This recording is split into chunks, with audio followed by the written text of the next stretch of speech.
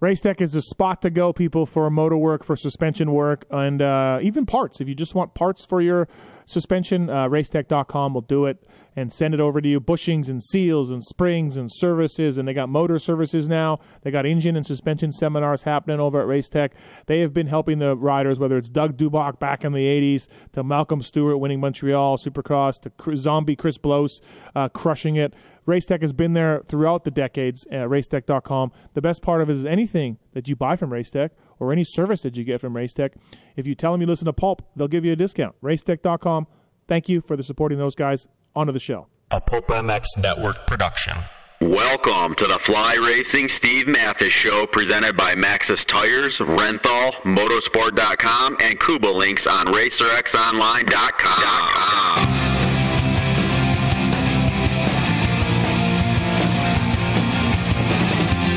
With your continued support of our sponsors, we have surpassed 1,700 podcasts delivered with over 17 million downloads. Click that Amazon banner on Pulp MX to help us out. Donate via Patreon if it suits you. And as always, enrich your moto lifestyle by working with the sponsors who support us.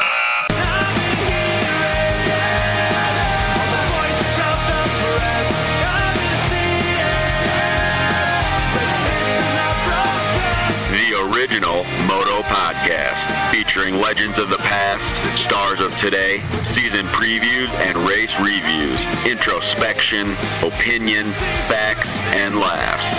Here's your host, Steve Matthes.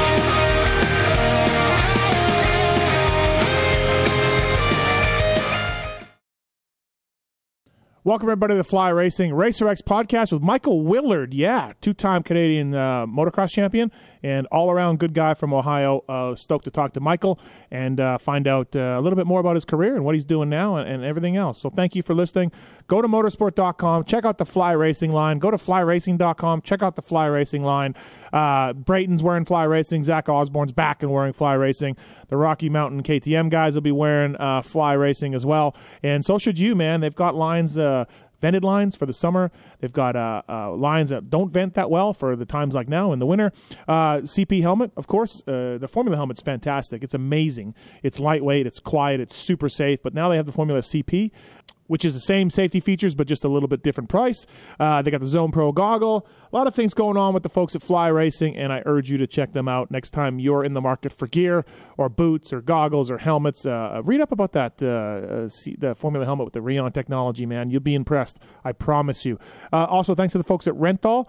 More championships than all the other brands combined. A fraction of a second, a few grams, a couple of millimeters. It all counts. Welcome to the winning world of Renthal. Renthal.com. Thanks to the hard work and dedication to detail, the Renthal factory has been helping world-class riders achieve their championship goals since the beginning in 1969.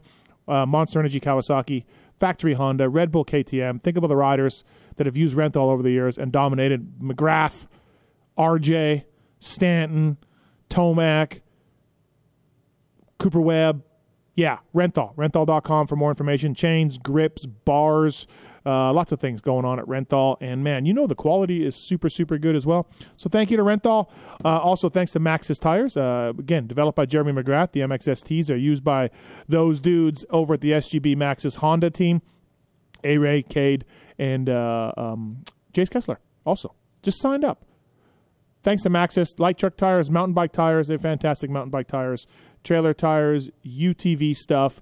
Maxxis.com has got you covered. And, hey, look at Lupino. He used Maxxis tires to win the Motocross of Nations. That's pretty cool, right? So Maxxis.com for more information. Thank you to Motorsport.com and Koba Links. We'll talk a little bit more about them later.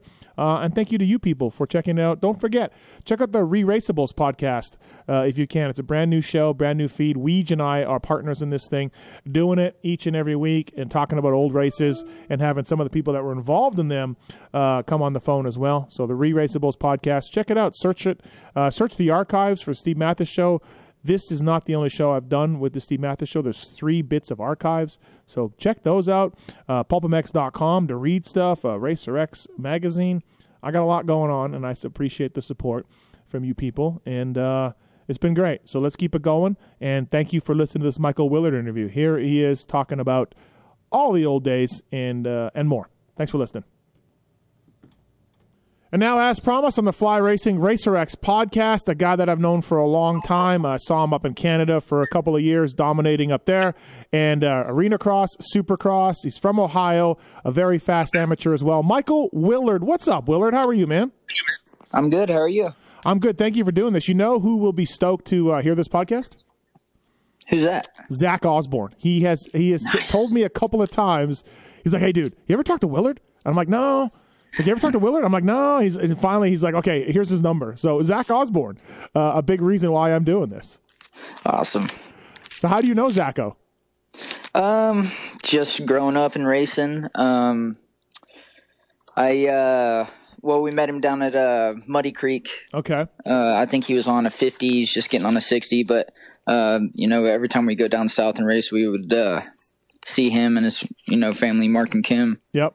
And man, one year, I think it was right before Loretta's, we went down there for a race, and Zach's dad, Mark, asked for me to come down and ride with him. Okay. And we I think it was like 6 hours from my house, but we came down and just did some riding for about a week.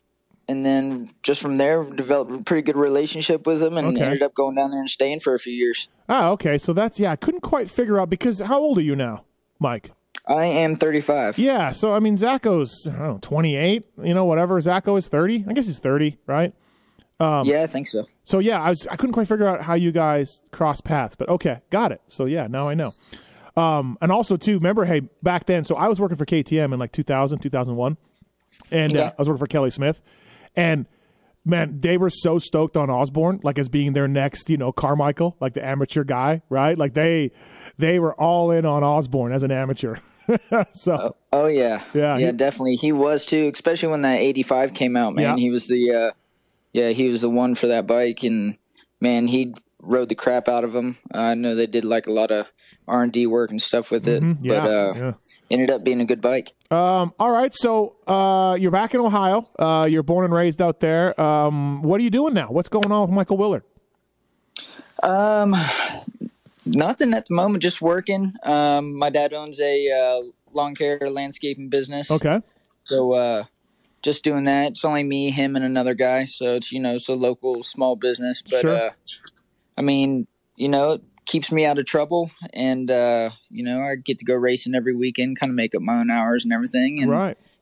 I got 2 boys now and a daughter. Yeah, nice. So both my boys are riding. Carson, he's my youngest. He rides a 65 KTM, and then Cruz rides a 85 KTM. So we've been hitting the Buckeye Series races here lately, doing all those, and that's about it, man. Oh, that's cool. That's awesome. And you I heard you tried for Loretta's, right? You were going to go for Loretta's this year? Yeah, kind of. Okay. I've been waiting on was waiting on a 450 for a while to come in, because everybody's doesn't have bikes. I know, yeah, whatnot. But I was waiting on a 450. I had a 252 stroke, and I did the qualifier. And my brother, he wanted to try for 30 plus, I believe it was. And so we went to the regional, and I ended up crashing a couple times and getting a few bad starts on the 2 strokes. So didn't end up making it. I actually got 11th, but 11th or 9th, I forget. Yeah. Whatever. I didn't make it, so it doesn't matter. Yeah, exactly. So you were a very good main event guy, won 2 titles up in Canada, a very good rider. When you get on a bike now, are you frustrated because you kind of know what to do, but you can't quite do it because you don't ride all the time? Do you still love it? Like, what's your relationship with racing and riding dirt bikes now, as somebody who did it at a very, very high level? Actually, I almost enjoy it more now than I did when I was racing professionally. Just because I have both my boys riding, and I mean, it's just fun to go to the races every weekend and be with your group of people. Yep. As far as, my brother, he races and his son races also. So I mean, we got like a whole group of guys. We go every weekend, and it's just a blast. Okay, so you're good with it. Like, you're not like all pissed off because you're not as fast as you used to be. Or whatever. Sometimes I do, but yeah, sometimes there's things you want to do on the bike, and to do it, but your body just can't do it for you, pretty much. So yeah, sometimes you get a little frustrated, but it's all good. What are you riding? What do you got right now? I got a KTM 450 and a KTM 252 stroke. Okay, and one of the last times I saw you racing, you qualified in the main event for the two stroke, right? What was Seattle or something, right? Yeah, 2007. Yeah, I believe it was. Yeah, you crushed it on the two stroke. People were loving it back then. Yeah, that bike was awesome. So that's good. You're back home, and you're riding with your boys and everything else. Are you? You still feel pretty fast on a bike? Like, you still feel like you can haul the mail a little bit? Yeah. Yeah. Yeah. Sometimes, some weekends I'm not as comfortable, but then there's weekends where I kind of like impress myself a little bit. But, okay. I mean, we got like a good group of A riders around here. Actually, most of them are vet riders. We got like Levi Kilbarger, James Justice. Yeah. Like this weekend, Jeff Gibson.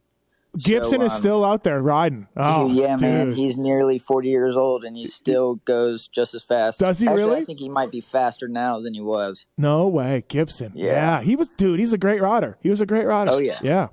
Oh, that's funny. What about Greg Rand? Is he still around? Does anybody know where Greg Rand is?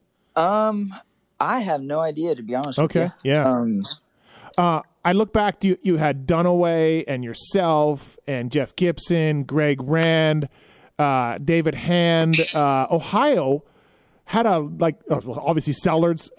Ohio was good, man. You guys had some really, really strong competition. I don't know where you fall in that age group of those guys I just mentioned.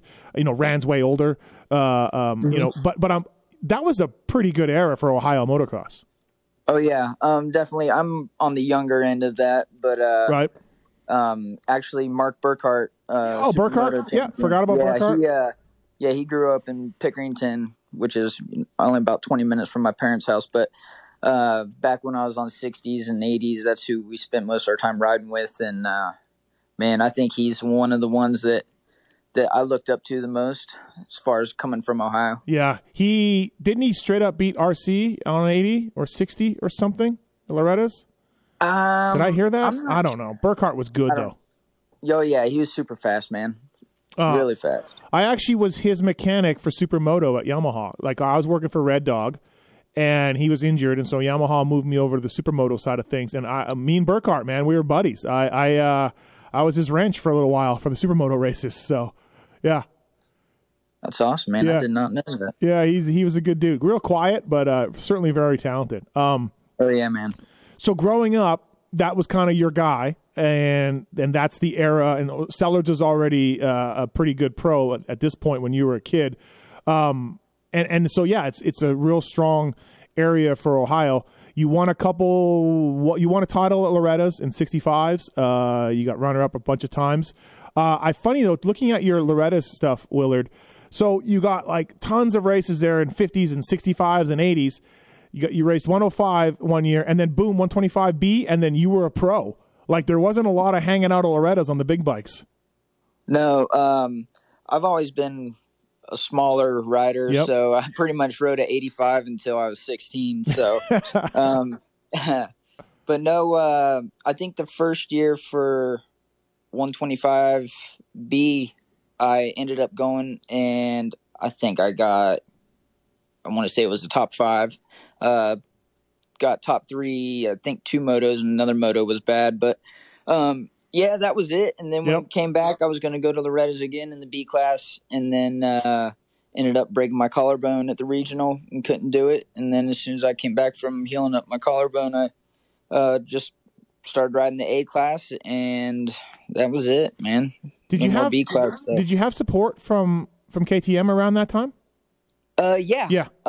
Actually, it was more of like a dealer ride than, the Orange Brigade thing. They didn't have that yet. But, I had like a dealer ride through Wheel Sports. And, man, just got a loaner bike for the year and just went racing, man. And we're at this point, obviously you want to do Supercross and motocross, but somewhere along the line you end up in Canada riding for KTM Canada. Andy White's the team manager. This is Canadian 250 class was split up in coasts. You battle with Chisholm one year. I remember that. You get 2 titles. How do you end up in Canada? Who calls you? What do you do to go and get a ride up there? Actually, I want to say there was like something on Pit Racer about it. Okay. And my dad's called up Andy White and, just told him that we would come up and race and whatnot. And actually, I don't even think he was going to, have me on the team. But I think my dad also made a call into Rod Bush, which was the president of KTM at the time. And he called up there and told him to put me on the team. And we went up to the first round. It was 2005. It was the first year they had the 4-stroke, 254 stroke. So we went up to the first round, and I think first moto, it was at Gopher Dunes, the sand track, which I've never ridden anything that sandy before in my life. So it's like bottomless sand. But first moto crashed like 2 times, I think. I'm pretty positive I ended up with the 10th. And then second moto, man, I got the whole shot and never looked back.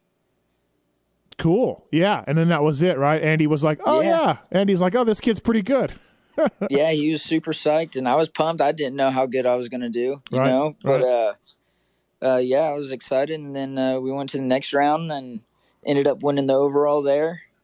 And, it's only a 4-race series, so not a whole lot of room for mistake. But, I ended up getting the championship that year. Yeah, that's awesome. And then did you defend it the next year, or was that the Chisholm year, and then you won it again? That was the Chisholm year. Okay. Yeah.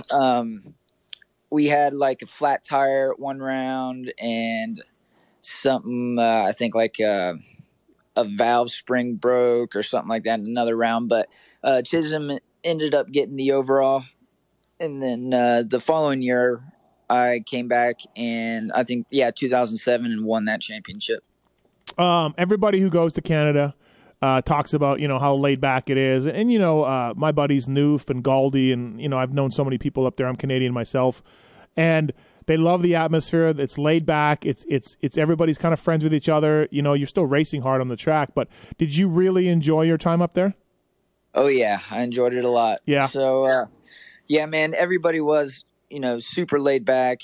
All the teams, they kind of, after the races, everybody got together and hung out. And I mean, it was, just a big group of friends, really. It was awesome. Yeah, everybody ends up at the same bar afterwards that night. Yeah.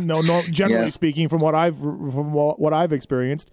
You did the East Coast, so you would have Gopher, Sandali, right? Sandali, St. Julie. Oh, St. Julie, yeah.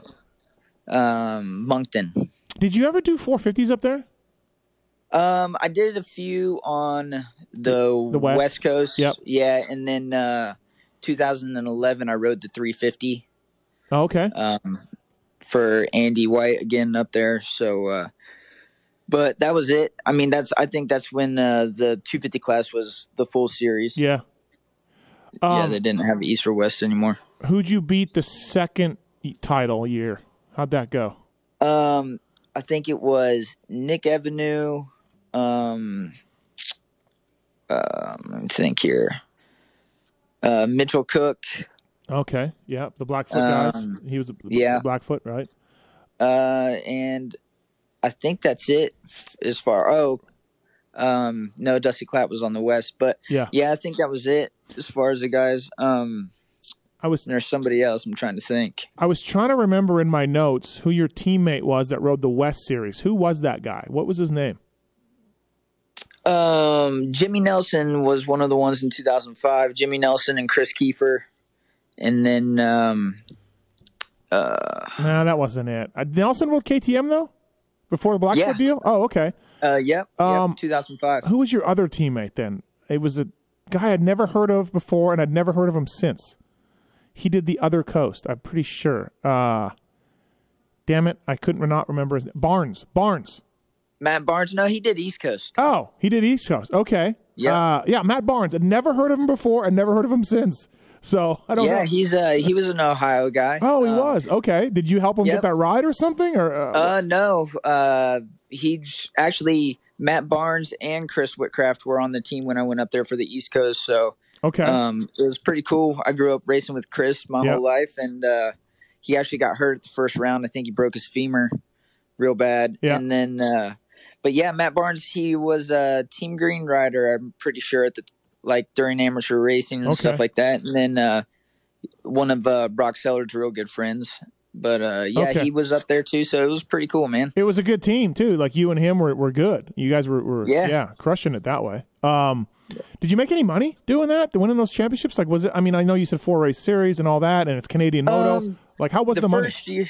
The first year, no, not really. Yeah. I mean, it was a new team. I don't even know if they had enough, money for their whole budget for the year. But the next year they ended up getting the semi and stuff like that. So we ended up working out a deal with Andy White, and I was getting paid a little bit per round. And yeah, I mean, I made enough to be able to go out to California in the winter and ride with Michael Sleater and Kiefer and all them. Yeah, and go back home during the summer and race up there. I'm good buddies with Kiefer. He does a lot for me at Pulp MX. He's on the Pulp MX show a lot. What are your memories of a young Chris Kiefer?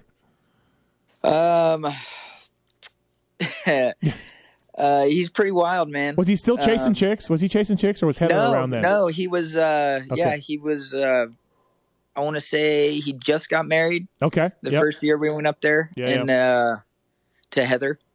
And all he talked about was her big boobs all the time, man. Imagine that. Yeah, just huge.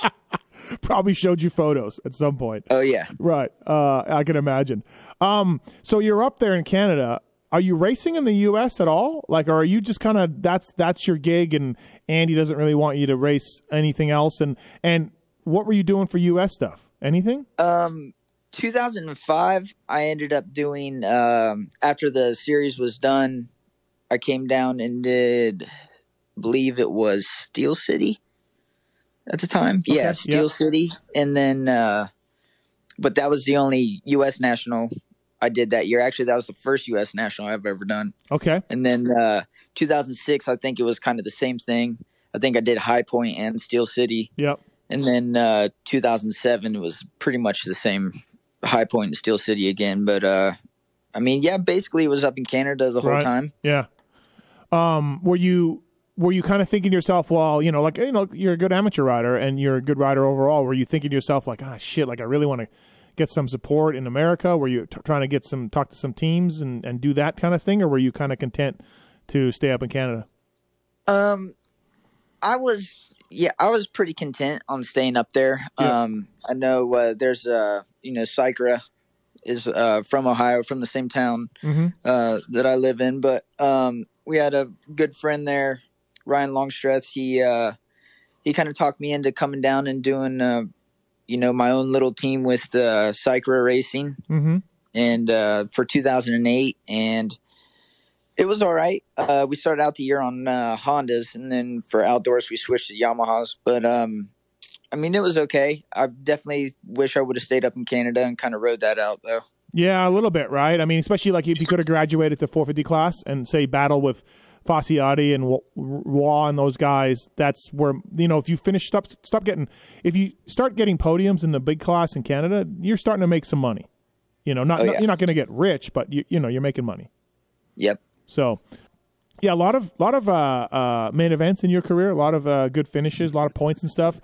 Do you have a couple of races that stand out for you as far as the best ones? I would have to say 2010 at St. Louis. Supercross. That was one of my favorites. I ended up getting seventh. Yeah, seventh overall. So that was good. 2006, I believe, or 2007. Yep. It was at Toronto Supercross. Troy Adams was there, and he was like the fast one for the weekend. But Zach Osborne was there. I think I ended up getting fourth overall at that one. That one was good. Other than that, man, yep, that was it for the U.S. stuff. Do you feel like you were a better indoor or a better outdoor guy? Because I know in Ohio, there's a lot of those indoor winter tracks, right? Like, I mean, things that the arena cross-ish, that stuff that you guys grow up on to ride in the winter. Do you feel like you were better indoors or outdoors? As far as like arena cross stuff, yeah, but Supercross is totally different beast. But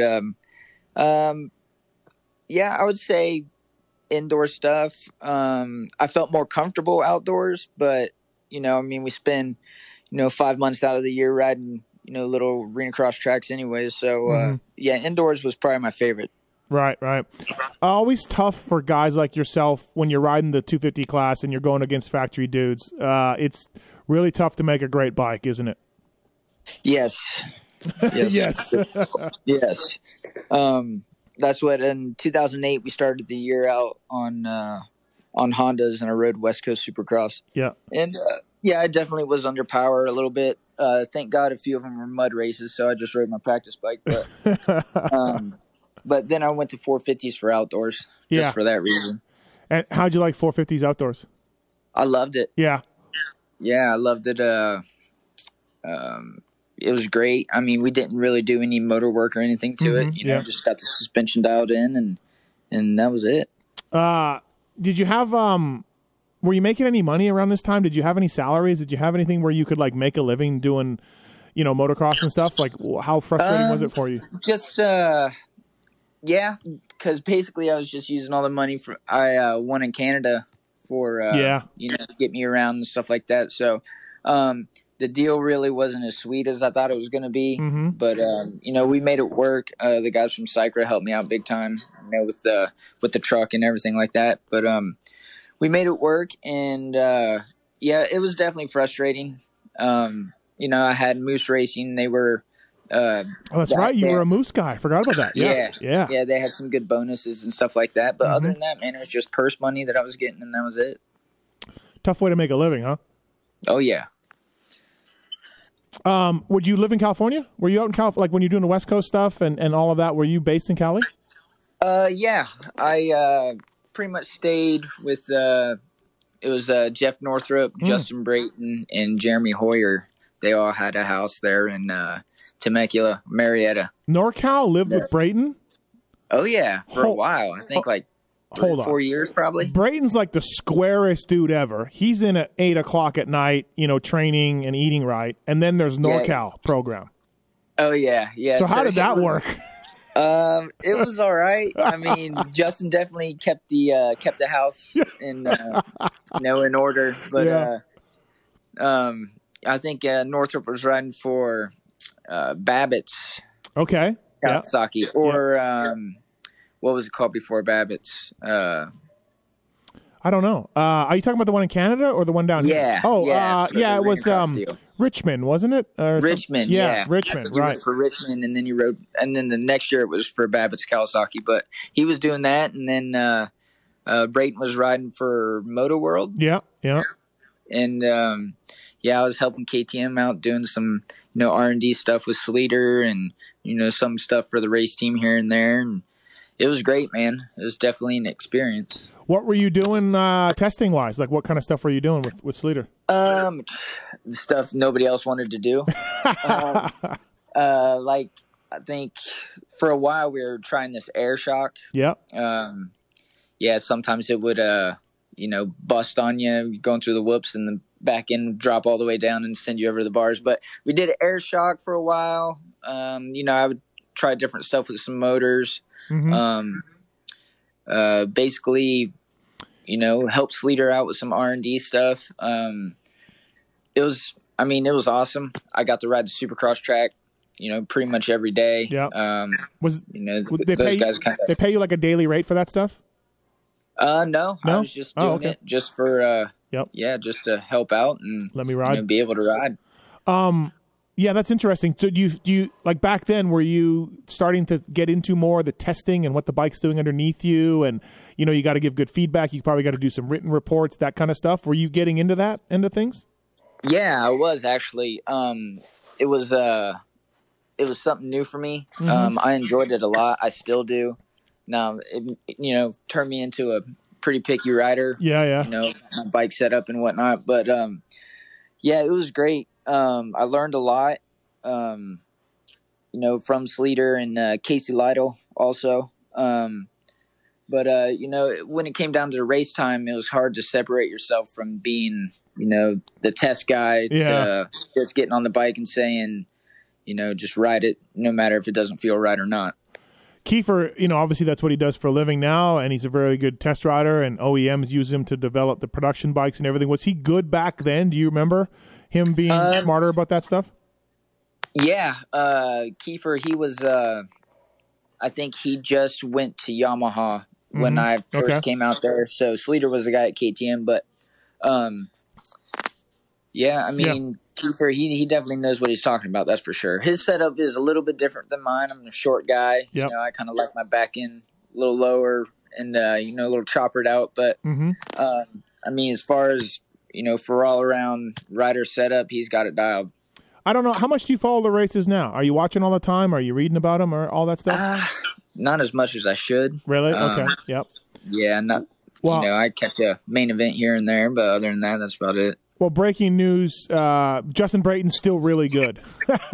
Oh, yeah. What was a young Justin Brayton like? Did you see, I heard all these stories, he's talked about riding arena cross with Hagseth and Budman and being their teammates and all the stuff that they were doing off the track. And his eyes were just wide open. And then he told us about how his very first arena cross in the main event, he had bone stock suspension. So he was a very unlikely guy to go on to have this career. Yeah, man. When I met him, he was riding for Motor World, and I think that was the year that team ended up folding up. But, he was, he's pretty much, the face of how you want to be when you are a professional motocross rider. Yeah. So, you have a good point there. Yeah, you're right. But he was a good dude. He helped me out, with some stuff, especially with some whoops. Mm-hmm. And all them guys were great guys to be with. Always JB, always a nice guy, always cool, always classy, right? All that stuff that you just talked about. Just a really good human being. Yes. So, all right. I didn't realize you went back to Canada in 2011 to ride a 450. How'd that go for you?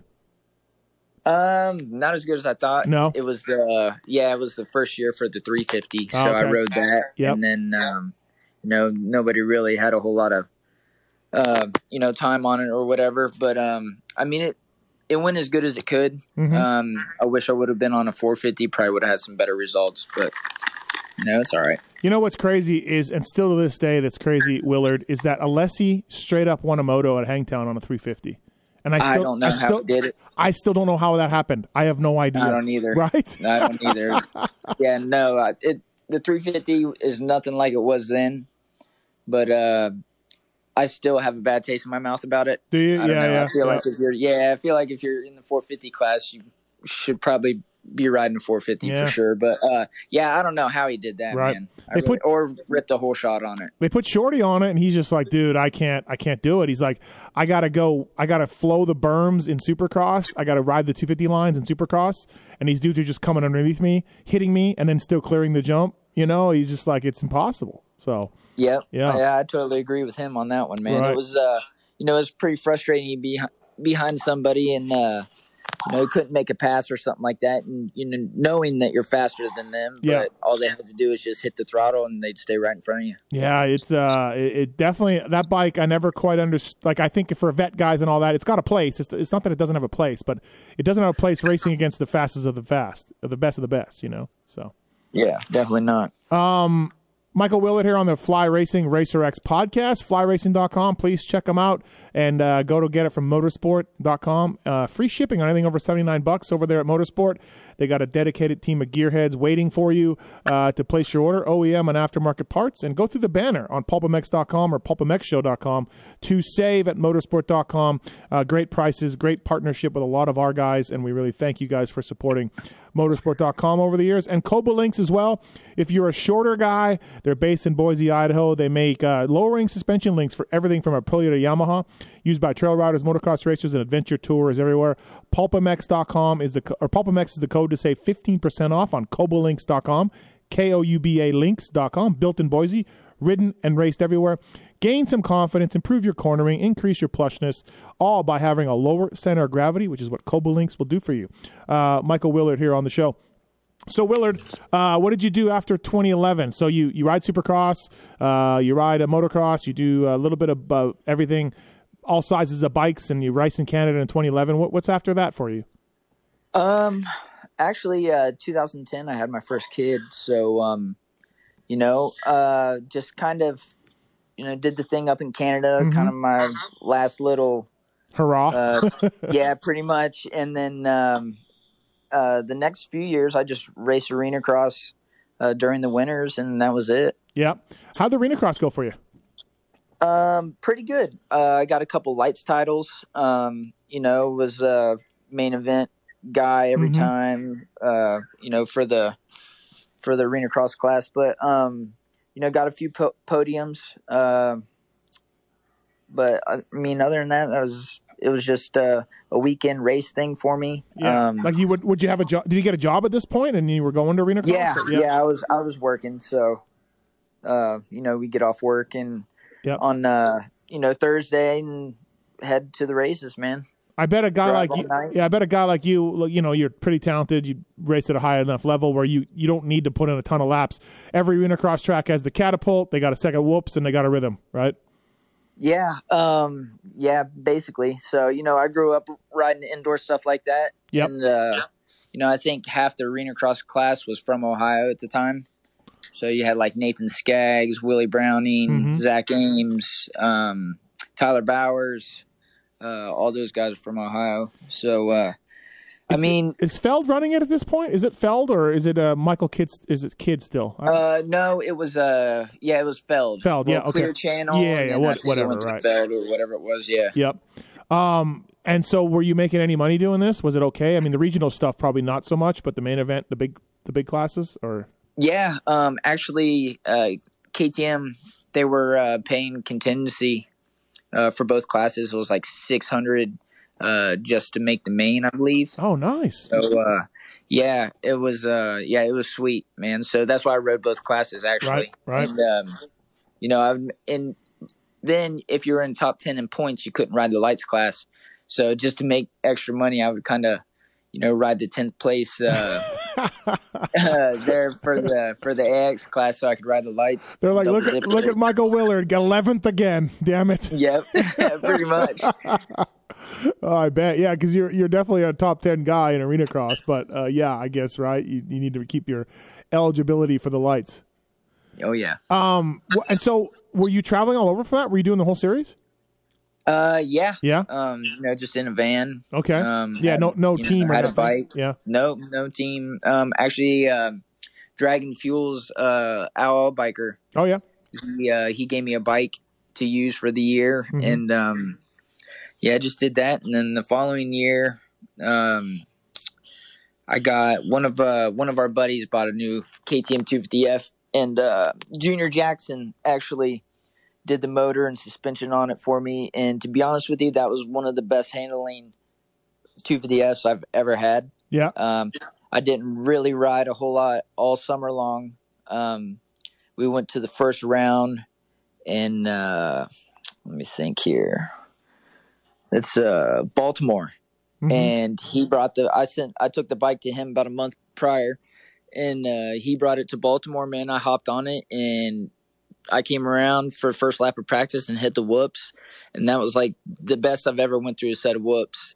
And man, that bike was awesome. Oh, that's cool. Yeah. So, everybody rides arena cross, and I've talked to a ton of them. They all have amazing stories of getting taken out or taking people out. So what's the best one you got? Not really any takeouts. Okay. I did do one, which I feel absolutely horrible about.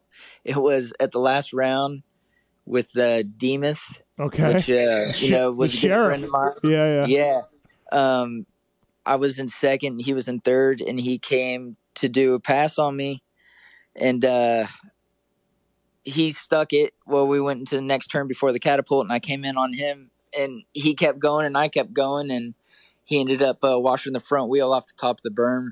and couldn't get his bike started. But I think he would have been second in points if that wouldn't have happened. Oh boy. So it was a bad night, and I didn't know anything about it. Yeah. Honestly, I mean, I was just psyched to be in second place, so I didn't know anything about it. And then at the end of the race, everybody was like, "Dude, he's gonna whoop your ass." I'm like, the sheriff is coming, right? Yeah.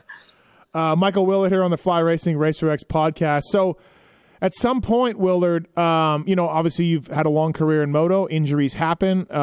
These things are common for most racers. At some point, you start taking some pills, right, for to help ease pain from surgeries and stuff.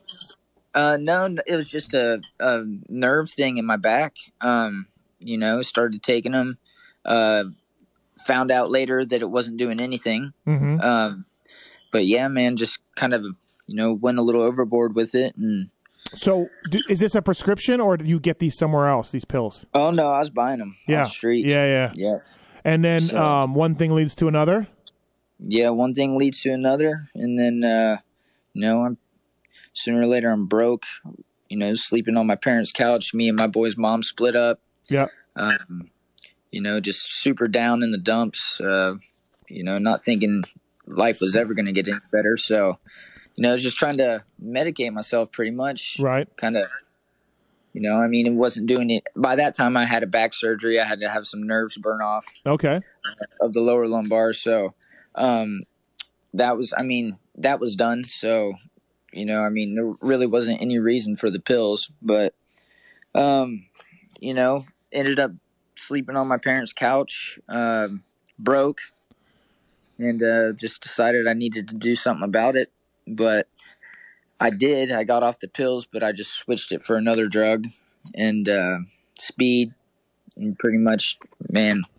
Dude, that's gnarly. Willard, that's gnarly. That's when everything went to shit. So ended up getting in trouble, doing some jail time, and catching a felony. Really? What were you stealing to get money, to get drugs, or no? Okay. No, I just got pulled over. Okay. And, had it on me.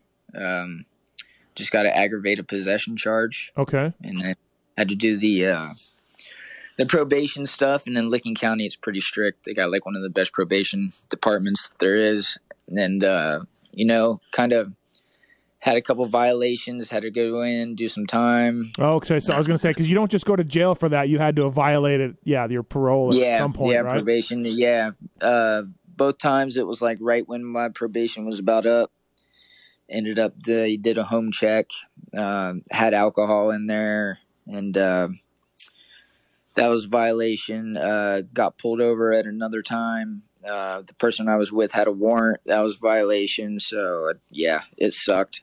I bet. So the pain pills are just, your Oxy and that kind of stuff. And, that's a common problem in the motocross world, as you've probably found out or talked to people, right? I mean, these drugs are so addictive. They're so good. They work to ease your pain. Whether you have, motocrossers, of course, all are in pain. Guys that like yourself that, put so much time on their bikes and on their bodies. And man, these things are super addictive, aren't they? Yeah, it's bad.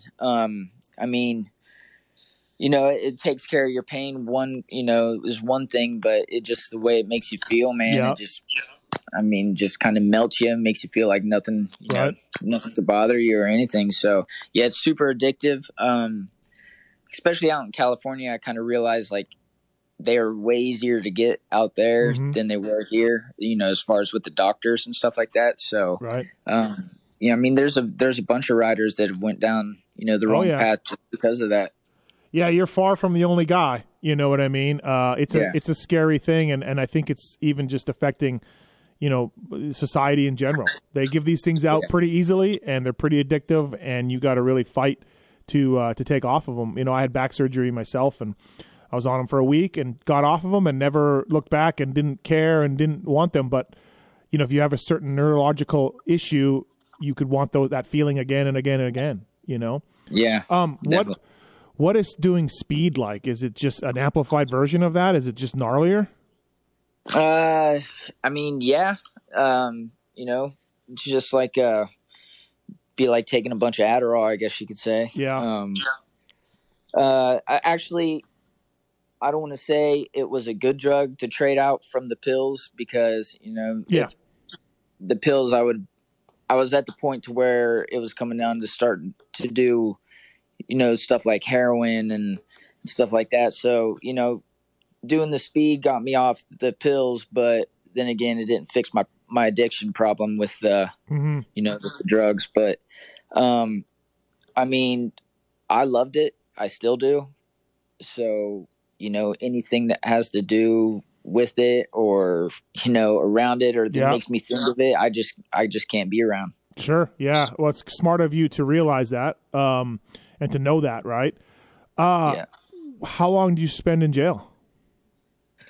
With like the violations and everything, it was close to a year with just county time. I didn't have to do any prison time, but it was just county time. What's that like, man? What is? Take us through that. Is that just miserable? Yeah, there's just no way around it. Yeah. It's just the people in there.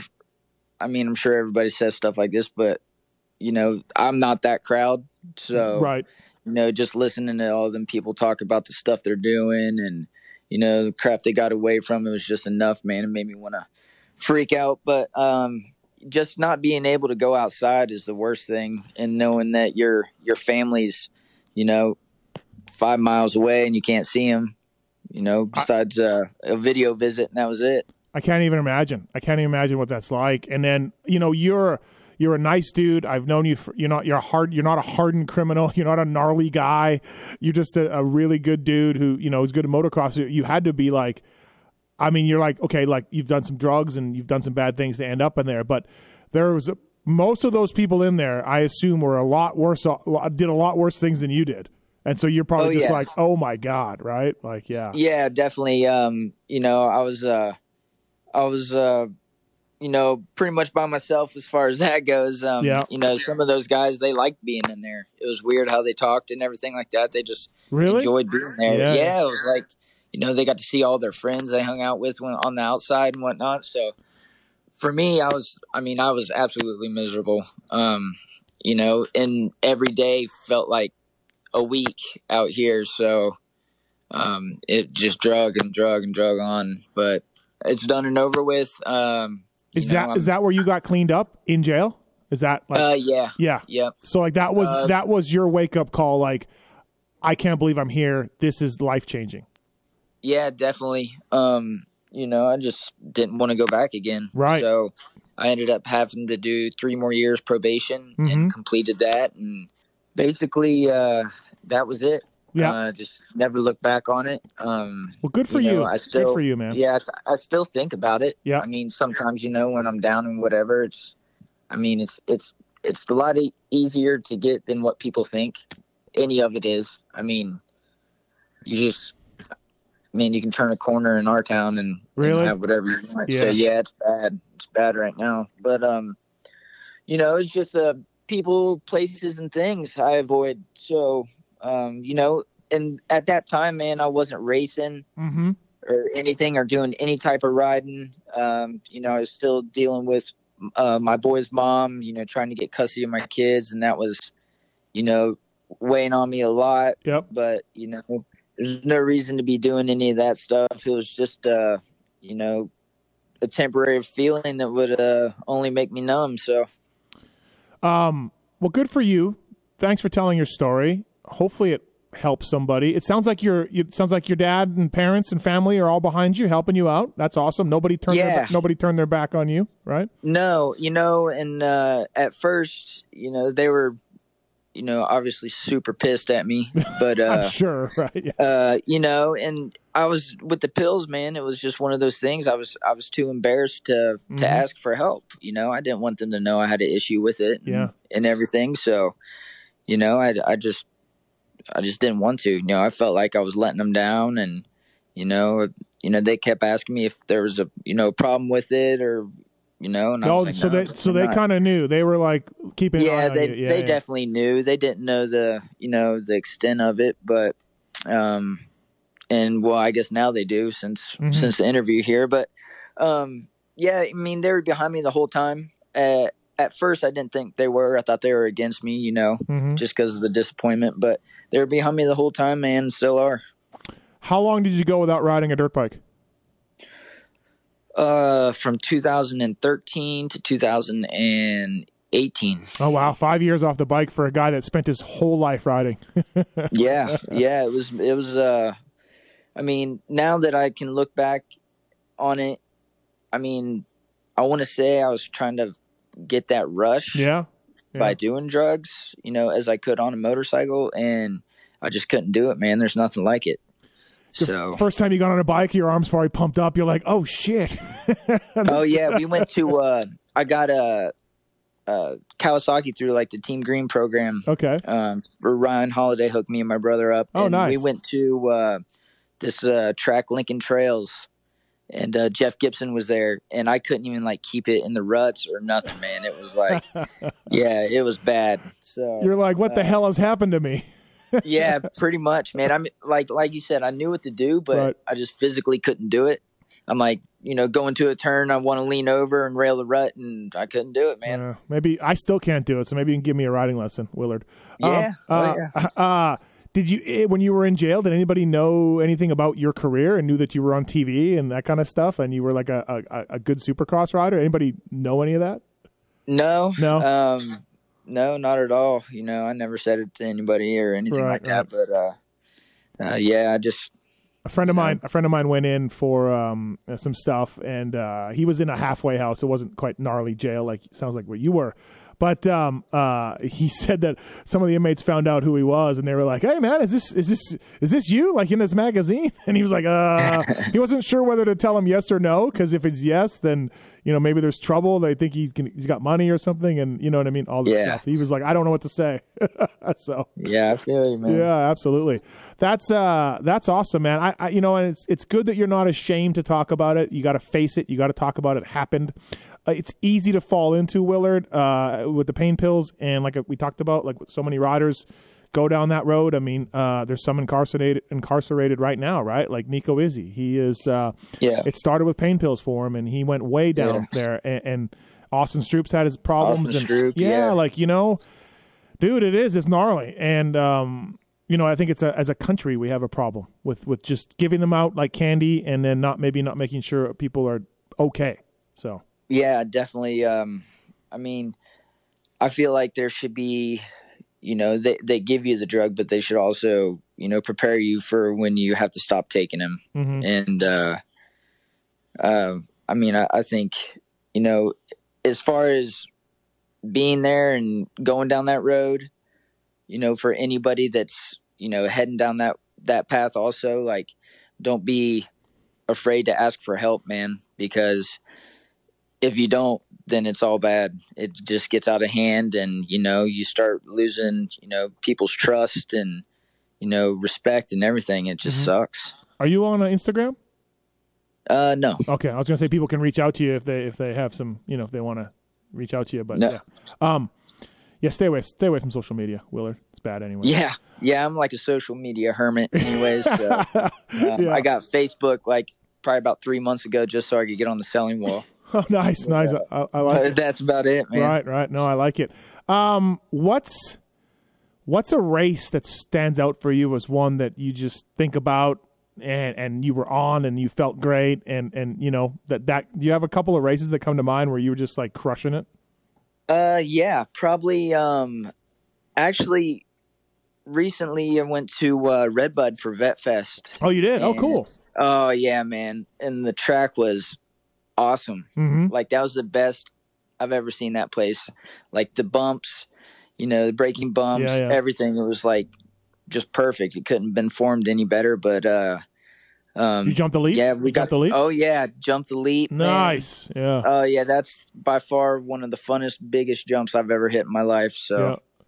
Dude, there's no pain pills. There's no pain pills that can replicate hitting that fucking leap. Exactly. That's what I'm trying to get at, man. Yeah, you're right. Yeah. There's nothing like that. Not a feeling in the world, that's for sure. So, okay, that's awesome. So it's recently for you then that you felt really good and you felt like, there'll be that. And then the first year up in Canada, the last round at St. Julie, Chisholm was in the lead, I think by 1 point, and I had to beat him the last moto for the overall, and he got the whole shot, and I was right behind him the whole moto until the last, I think it was 2-lap board came out, and I made a pass on him, man, and I think it just kind of took the wind out of his sails. But yeah, as soon as I made the pass, I just pinned it for the last 2 laps and ended up getting the championship.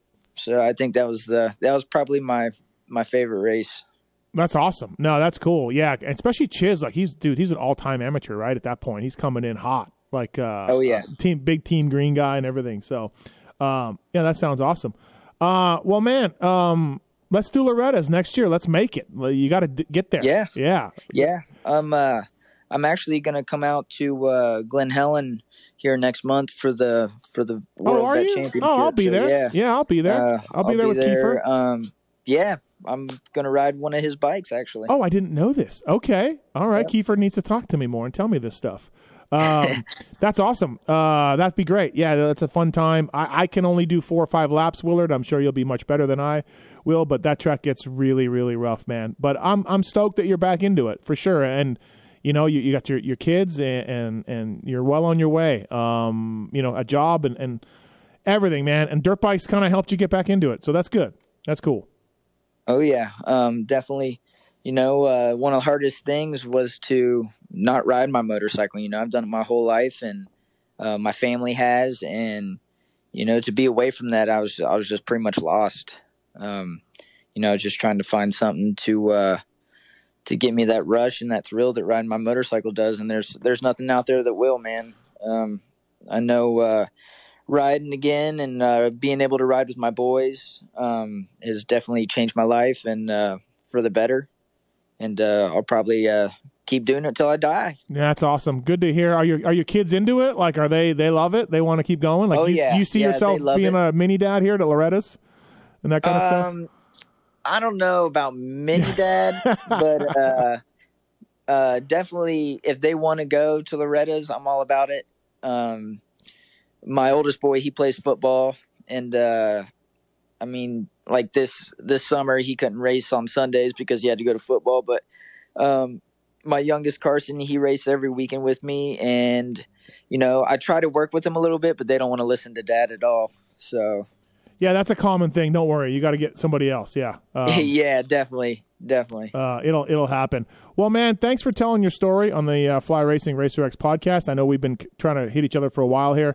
I really appreciate you taking the time for this.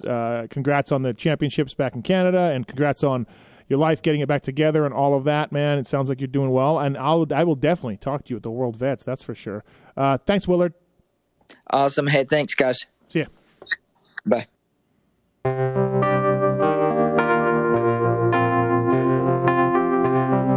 Thanks for listening to the Fly Racing Steve Matthes Show. Don't forget to check out some of our past shows, including motocross legends such as The Bad Boy, Rick Johnson. I looked down and my hand was junk. I mean, it was sitting over to the side. The tendons were jerking in weird places. And my biggest disappointment with Danny Storbeck is that he never said sorry. Because Danny and I were friends, and we've never talked since. Brian Lunas. Before the 500 event, Dave and I fly to Germany, go down to Stuttgart. There's this little shop out the back of the mall factory. We get our cylinders, take them back, and, you know, off we go. And, you know, we ran Nicosil cylinders as a factory part for a handful of years before anybody ever saw it in production. Dave Arnold. And McGill was all, you know how he did the big pancake thing? Right. And he's got the thing, he's completely laying on the gas tank trying to miss his tree. I mean, he would have gone even harder, jumped farther if that tree hadn't have been, you know, if it hadn't have been there. The Hurricane, Bob Hanna. I love the guy. I don't dislike. I think he's the greatest competitor this sport ever had. Absolutely 100% in my mind. I firmly believe that statement I said about these modern-day guys in Switzerland or Holland or Belgium on 45 minutes on the same bike. You're not beating Roger. Are you crazy? They're not doing it. If they think they're so much better nowadays than they were in those days, they're fools. They're different bikes, different times. The Beast from the East, Damon Bradshaw. It got to the point where I didn't want to leave home, and once I got to the race, I wasn't into it. If I wasn't going to give 100%, I'm not going to take their money. The working class hero, Doug Henry. It was definitely an emotional moment for me, just thinking to myself, that's it, you know, and it's amazing the stuff that goes through your head in a short amount of time of the things that, you know, that I was going to miss. The Dogger, Ron Machine. Until you really open your ears and you want to listen to what they're saying, it's like beating a dead horse. I mean, you know, and I know from personal experience, did anybody ever sit me down? Of course they did. Everybody did. Pro Circuits, Mitch Payton. There's two ways to make the money. One is you can sign for money, or two, you can earn the money.